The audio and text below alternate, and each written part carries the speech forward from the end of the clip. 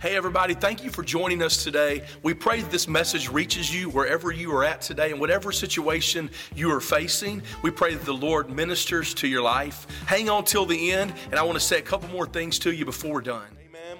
Won't you stand today if you will? We're in this series, looking back, looking forward.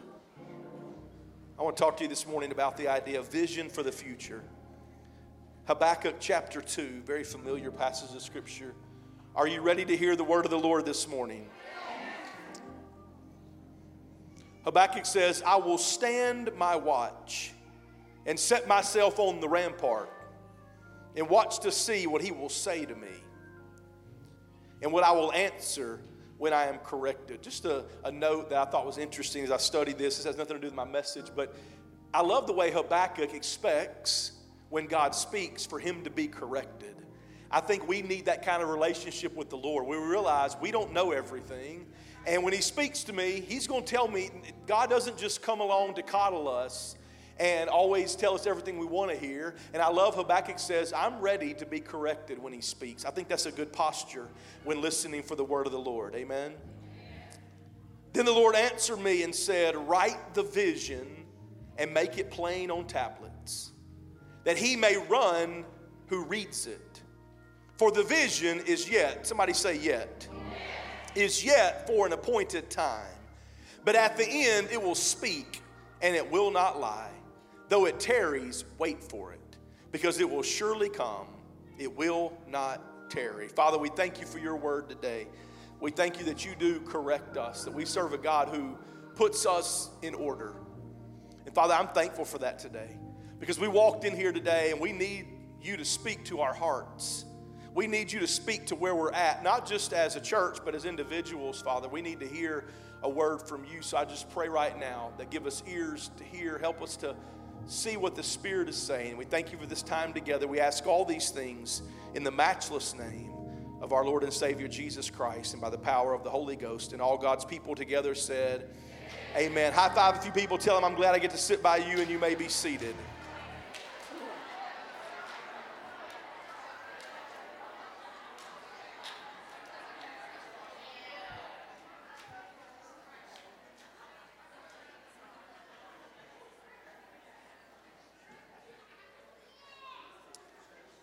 Can you imagine being alive in 1923?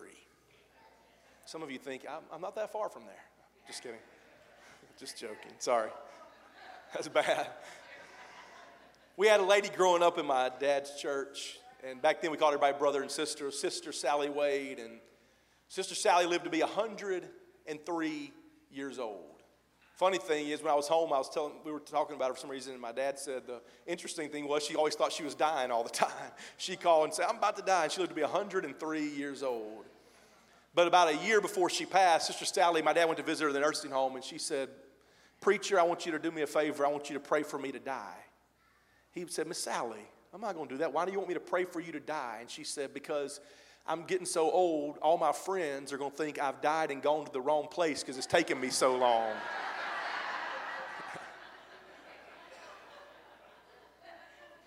I want you to imagine, though, for a moment, it's August 25th, 1923. It was a Saturday here in Oklahoma at the Oklahoma Conference. What was that then? Conference meeting. And a group of people had gathered, I'm assuming in Oklahoma City. I don't have that data. I'm assuming in Oklahoma City. They gathered, and they decided that day that there needed to be a church, a Pentecostal holiness church specifically, in the city of Purcell. And they had some land that was deeded to them. I believe it was given to them maybe for $1, maybe for $10, but it was given to them very cheap on the corner of 3rd and Apache here in Purcell. And a church was birthed in August 25th, 1923. We were on that corner for 89 years in the same place. There's a daycare there now, Thrive Daycare, if you want to go by there. I did a video that'll come out this week on social media there just the other day. And they made it look really nice. And so anyway, but that was the old location for 89 years till we finally moved over here 11 years ago, and God blessed us with this facility we're in now. We've been here 11 years. When I've been thinking about this and looking back over old pictures and everything, I can't imagine how the world has changed in the last 100 years. Just in my lifetime, I'm 42 years old, and just from 1980 until now, it's amazing how things have changed. I'm in that kind of gap generation. I grew up where there was no computers in the houses when I was first born. We went to the library and played Oregon Trail. Somebody know what I'm talking about. If you're my age, you understand. We died of dysentery, whatever, how do you say that, all the time. Sorry, I'm not good at pronouncing words, but anyway. And then eventually, we got home computers. And then by the time I graduated high school, there was computers in a lot of homes. We went from no technology to having beepers and pagers where you would have to do 911 if you wanted somebody to hurry up and call you and all those kind of things, to eventually cell phones that were like a brick in your pocket or you carried it on the side. I had one of those Nokia you could flip around real fast, and I thought I was really something, like it was a gun I was going to pull out of my holster at any moment. Till now, the technology we have. So I remember my grandmother lived to be 94, and she died about 10 years ago, and she remembered as a child in southeast Oklahoma riding in a horse-drawn carriage and riding in that. I can't imagine from 1923 to now how life has changed. But I know there's a few things that have not changed. Number one, God has not changed. The Bible says, I am the God that changes not. He is the same yesterday, today, and forever. And so God has not changed. Number two, the gospel has not changed. It is still the power of God unto salvation that those that believe. And number three, I believe God's purposes and plan on this earth to see his kingdom established have not changed. God's not changed. He is still with us. That I believe the gospel still changes lives. And we're part of a kingdom that cannot be shaken. We're a part of something that is still going forth. And I don't care what the culture says. I don't care what the world says. 100 years later, actually 2,000 years later, Jesus' words still ring true. I will build my church, and the gates of hell shall not prevail against it. He's still building his church. The kingdom of God is still advancing. And I'm glad 2,000 years later, a lot of things might have changed, but there's still some things that have never changed. Amen? So how do we live in this? Three things. Number one, we look at the past, but we don't live in the past. We look at the past, but we don't live in the past. Warren Wiersbe said this. He said, your past can either be a rudder to guide you or an anchor to drag you. Your past can either be a rudder to guide you, or it can be an anchor to drag you. You see, I believe the problem is some of us, we live in the past. We live in what happened. Maybe it's terrible things in our life. Maybe it's these bad things that we can't seem to let go of. It's shame and guilt from what happened. And we live in the past, and it drags us down. But there's some people that they live in the past, and it's good things. I know a lot of churches that allow the past to drag them down because they live in the glory days. We remember when we had this amount of people. We remember when God did this. We remember the glory days. But listen to me. I don't want to live in the glory days. I want to live in glory in these days. Anybody with me this morning? I don't want to live in just the glory days of what used to happen. I want to see God continue to move, because I believe if he's the same yesterday, today, and forever, then the same God, the same Holy Spirit that breathed in the book of Acts is still breathing today. He is still alive and well, and I'm thankful for what God did, but I understand I can't live there. I look at it, but I am going forward for what God has for us in our life right now. Amen? Here's the thing. God showed me something this week that I'd never seen in Scripture. I'm not saying I'm the first person to ever see it. That probably sounds like heresy if that's the case. But the truth is I've never really thought about this. You've heard me talk about this before. But whenever Joshua and the children of Israel cross over into the promised land, they cross over on dry ground from the Jordan River.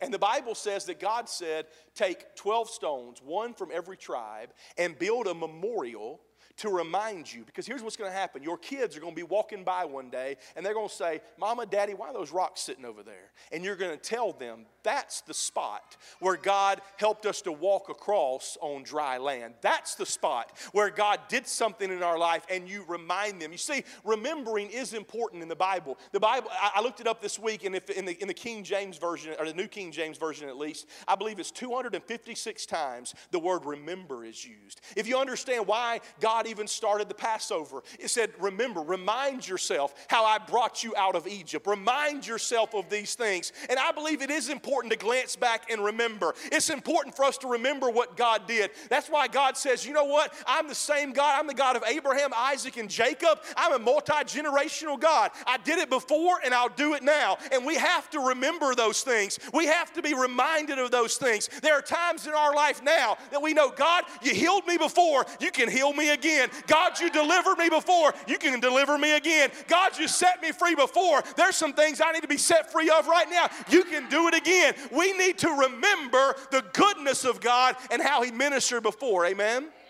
So remembering is important. But here's what I thought of, I've never thought of before. That wasn't the first time they had crossed on dry land. They did it at the Red Sea. But God didn't say, leave stones at the Red Sea. He didn't say, build a monument here. And here's the reason. He reminded them over and over, I brought you out of Egypt. I'm bringing you into the Canaan land. I want you to remember that. But here's the reason why. Because there's some things God never intended for them to go back to that place. God never intended for them to even walk back that direction. He said, I've got something else for you. You put these stones right here, but that's in the promised land. I want you to remember in the promised land what's going on. But you go forward in what has. And here's what I want you to see this morning is this. That I believe there's some parts of your past that some of you are hanging on to that God says you need to stop remembering this. You need to let it go and leave it and walk on. And it's not a place you need to visit again. It is not something you need to be reminded of. The devil wants to bring it up, but he is the accuser of the brethren. And God said, I set you free from that. It's not something you need to remember. You need to let go of that and you stop living in your past. Amen. But I believe not only do we look in the past, but also we look forward to the future. Because you see, what God has for us, I believe, is greater than we can even imagine in this moment. Notice what Habakkuk says. Habakkuk says that the vision is yet for an appointed time. There are some things in your life that God tells you about now that won't happen until later on. That's difficult sometimes because God gives us a promise. And when you know it's the promise of God, I'm not talking about pizza you had last night and you woke up thinking about some things, but when you know it is the promise of God, when you know that it is God that spoke to you, listen to me, if God says it, it will come to pass. He says, I am not a man that I should lie, nor the son of man that I will take it back.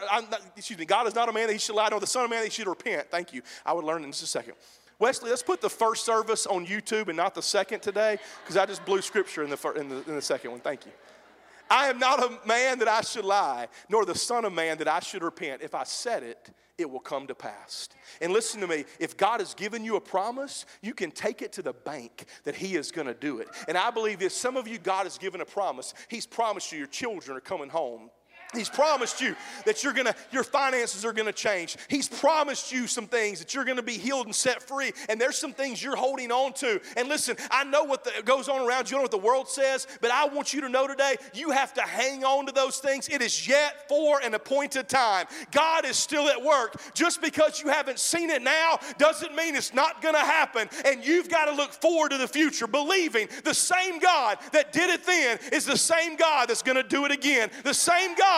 And we look forward to the future, believing that God is still at work and that God is still moving and still ministering. Amen? And so I don't let the past define me. I don't let the past hold me back. But I look forward to what God has for my future. Amen? And then number 3, we build on a foundation already laid. We build on a foundation already laid. The Apostle Paul says this in Corinthians. Paul says this. He said, we are building on a foundation we have not laid.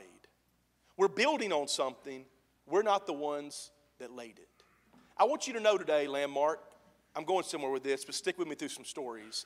I want you to know today that we are here today not because of us, but because of people that have gone before us. That there are a lot of churches that can't say they've been around 100 years because at some point, the church shuts down. We had 4 ladies when I first became pastor of this church. 4 ladies sat on a row. In our old church, it was a shotgun-style church. We had 2 sections. 4 ladies sat right over here, about 3 or 4 rows down. And the ladies were Gladys Wyatt, Beth Pritchett, Edna Johnson, whose daughter Michelle comes to our church. She was in the first service today, and Dorothy Thompson. These 4 ladies were prayer warriors. These 4 ladies believed God for the impossible. Because 2 of these ladies, Gladys and Beth, attended our church for almost 70 years. There was one time, there was only 5 people left in this church. 5 people. They were going to shut it down until somebody came in and said, we'll pastor these 5 people, and got it built back up. There was 5 people. 2 of those were Gladys and Beth. Now listen, I don't mean this to be rude today, but there are some people that when they look at what God wants to do, their attitude is just like King Hezekiah in the Bible. One of the saddest portions of Scripture to me is in Isaiah, and it's also in the Chronicles, when King Hezekiah Isaiah comes to King Hezekiah, and he says to him, what did you let the Babylonians see when they came to visit? What did you let them see? And Hezekiah said, oh, they saw everything. There was not one treasure I didn't show them. And Isaiah said, you've done the wrong thing. Because you showed them everything, then they are going to take everything. Everything is going to be taken because of what you did, Hezekiah. But then he says this, and some of your sons are going to be taken from here. In other words, it's going to happen later on, but your own family is going to be taken and put into slavery. And listen to Hezekiah's answer. This is one of the saddest verses in the Bible to me. Hezekiah said, the word of the Lord is good. Now wait a minute, Hezekiah. God just told you your kids, your grandkids are going to be taken into slavery and taken somewhere else, and they're going to be moved from here. And everything you are ruling over right now is going to be destroyed, and it's going to be stolen. And you just said the word of the Lord is good. Why? And here's what Hezekiah said. Because at least there'll be peace in my generation. At least as long as I'm alive, it'll be fine. And you know what? They can do whatever they want with it later on. It won't matter anymore because I'll be dead and gone. Who cares? That's what Hezekiah said. And you know what? These ladies could have looked at our church and said, you know what? I've been sowing here for a long time. You know what? I'm done. You guys come in and shut the church down. Who cares? You know what? After us, who cares? I'm getting older. It doesn't matter. Or you know what we can say right now? Let's forget about the kids. Let's forget about future generations. Let's just enjoy what we can right now, and then we're out of here. I want you to hear me this morning, okay? I want you to hear what I'm going to say, because don't misunderstand me. Jesus can come back at any moment. I mean, right now he could come back. Any moment. But here's the problem. All my life I've heard people act like, well, Jesus is coming back, so we don't need to do anything. I don't have to do anything. Jesus is coming back. We can just sit here and wait on him. And listen, do you realize 100 years ago, there was a group of people in Purcell, Oklahoma that believed that Jesus could come back at any moment. They believed that. And I still believe it. But I want you to hear me say something. We live like we are ready for him to come back at any moment, but we work like it could be another 100 years. We live in anticipation that it can happen any moment, but we help the kingdom of God go forward. Jesus said, occupy until I come. That we are not called just to sit down and sit idle and say, you know what? Maybe Jesus is coming back right now, so we're just going to wait. We'll see. And who cares what happens after us? I'll be dead and gone. Listen to me. I want my ceiling to be the floor for the next generation. The reason that our church is here today, you know what? When God started moving, some of those ladies could have said, we don't like this. We got a young preacher in here. He talks too loud. We don't like some things about it. You know what Gladys told me one day? She said, preacher, she was in her 80s. I want you to meet my son. He's about your age. I was 27 years old. I'm thinking, Gladys, either you're confused or you're Sarah and you had a baby late in life. So I said, Miss Gladys, how old's your son? He's in his 50s. I said, Miss Gladys, I'm 27 years old. She goes, you are? I said, you didn't know you voted in a youth pastor, did you? She goes, no, I didn't. I thought, well, I'm glad you didn't know. You didn't catch that part. You might have voted no when they voted me in. But you know what? These ladies didn't get mad. You know, I'll never forget a service. Gladys played the tambourine. And I mean, she's one of those people, I love this, and I love her family. They know this, but we laugh about this. She played the same beat no matter what. I mean, if it was Amazing Grace or Victory in Jesus, bang, bang, bang, bang, bang, the same thing. And I'll never forget her walking off the stage, and Josh was playing the drums and different people playing, and I'll never forget, this is to me is the picture of what passing it on to the next generation looks like. She was so excited to see people involved and younger people involved. She grabs that tambourine and holds it up and she says, "Play it again, boys." And she started ringing that tambourine as loud as she could. What she was saying is this, the same thing the Bible says, one generation shall praise thy works to the next generation. And what she was saying is, you know what? I want, after I'm dead and gone, I want my legacy to continue. I actually live in a parsonage today that her family donated to our church. And I think about Gladys all the time, the legacy she made here of these ladies who poured into this place. I can tell you I'm here today because of people like Ben and Benaline and Jean Mayo. We call them Man and Palsy, that poured into me. Their daughter Debbie was here the first service. They poured into me as a young preacher. Because of Lena Trammell, who could have walked out and said, "You know what, my husband was the pastor and he died. I'm going to leave." But Lena didn't. She stuck around and she bridged the gap between a young preacher that was single and didn't know what he was doing and a group of people that she loved, and she stayed behind and she bridged the gap for us so that I could step into who I was called to be. And I can think back over the years of all of the people. I see Pam over here and Leola, her mama. I think about the people over the years that have poured into this church, that have made a difference in this church. And I think time and time again that we are here today, not just because of what I've done. I am standing on somebody else's shoulders today. I am building on a foundation I didn't lay. But you know what? God's got to correct me. This morning I got corrected right here during the first service because Benjamin came in and they were going to be here both services. He wanted to come and watch people baptize. He like baptize, what he says all the time. And he wanted to come watch them. And he comes up and I'm holding him. He grabs my leg and I'm holding him and he's raising his hands and worshiping, and he's getting older and getting bigger. And so I put him down at one point because he's kind of heavy. And I'm trying to worship and he's kicking the back of my leg. Now, I don't want him kicking people's legs. Don't misunderstand me. He was just excited. He wasn't doing it to be rude. And I was getting like my dad. You might grow up with a parent that swatted you in the back seat, did all this. And you're in the back seat dodging like this back there. I was like, "Boy, calm down." And you know what? I got rebuked by the Lord. Because I'm not saying I want my son to be unruly. Don't misunderstand me. I'm not saying I want him. He went back to class right after that. He just wanted to watch me get baptized. But you know what? He, in his excitement, he's just kicking his legs, and I'm feeling it. And if I can't put up with a little bit of my legs being kicked so that generation can see what God wants to do, there's not something wrong with them. There's something wrong with me. Because I want that generation to not hear about what God has done. I want them to experience for themselves. I want them, the reason that we believe that God is still at work right now is because I'm glad there's revivals of the past, but I don't want to read about them only. I want to experience them in the moment. I'm glad God's done things before, but I don't want to live in glory days just thinking about those things. I want to experience it now, and I want the next generation to experience God for themselves. I want them to have a relationship so when tough times come, they have something to hold on to because they have experienced God for themselves. And I believe at Landmark Church, we are a multi-generational church. We had some visitors here this morning.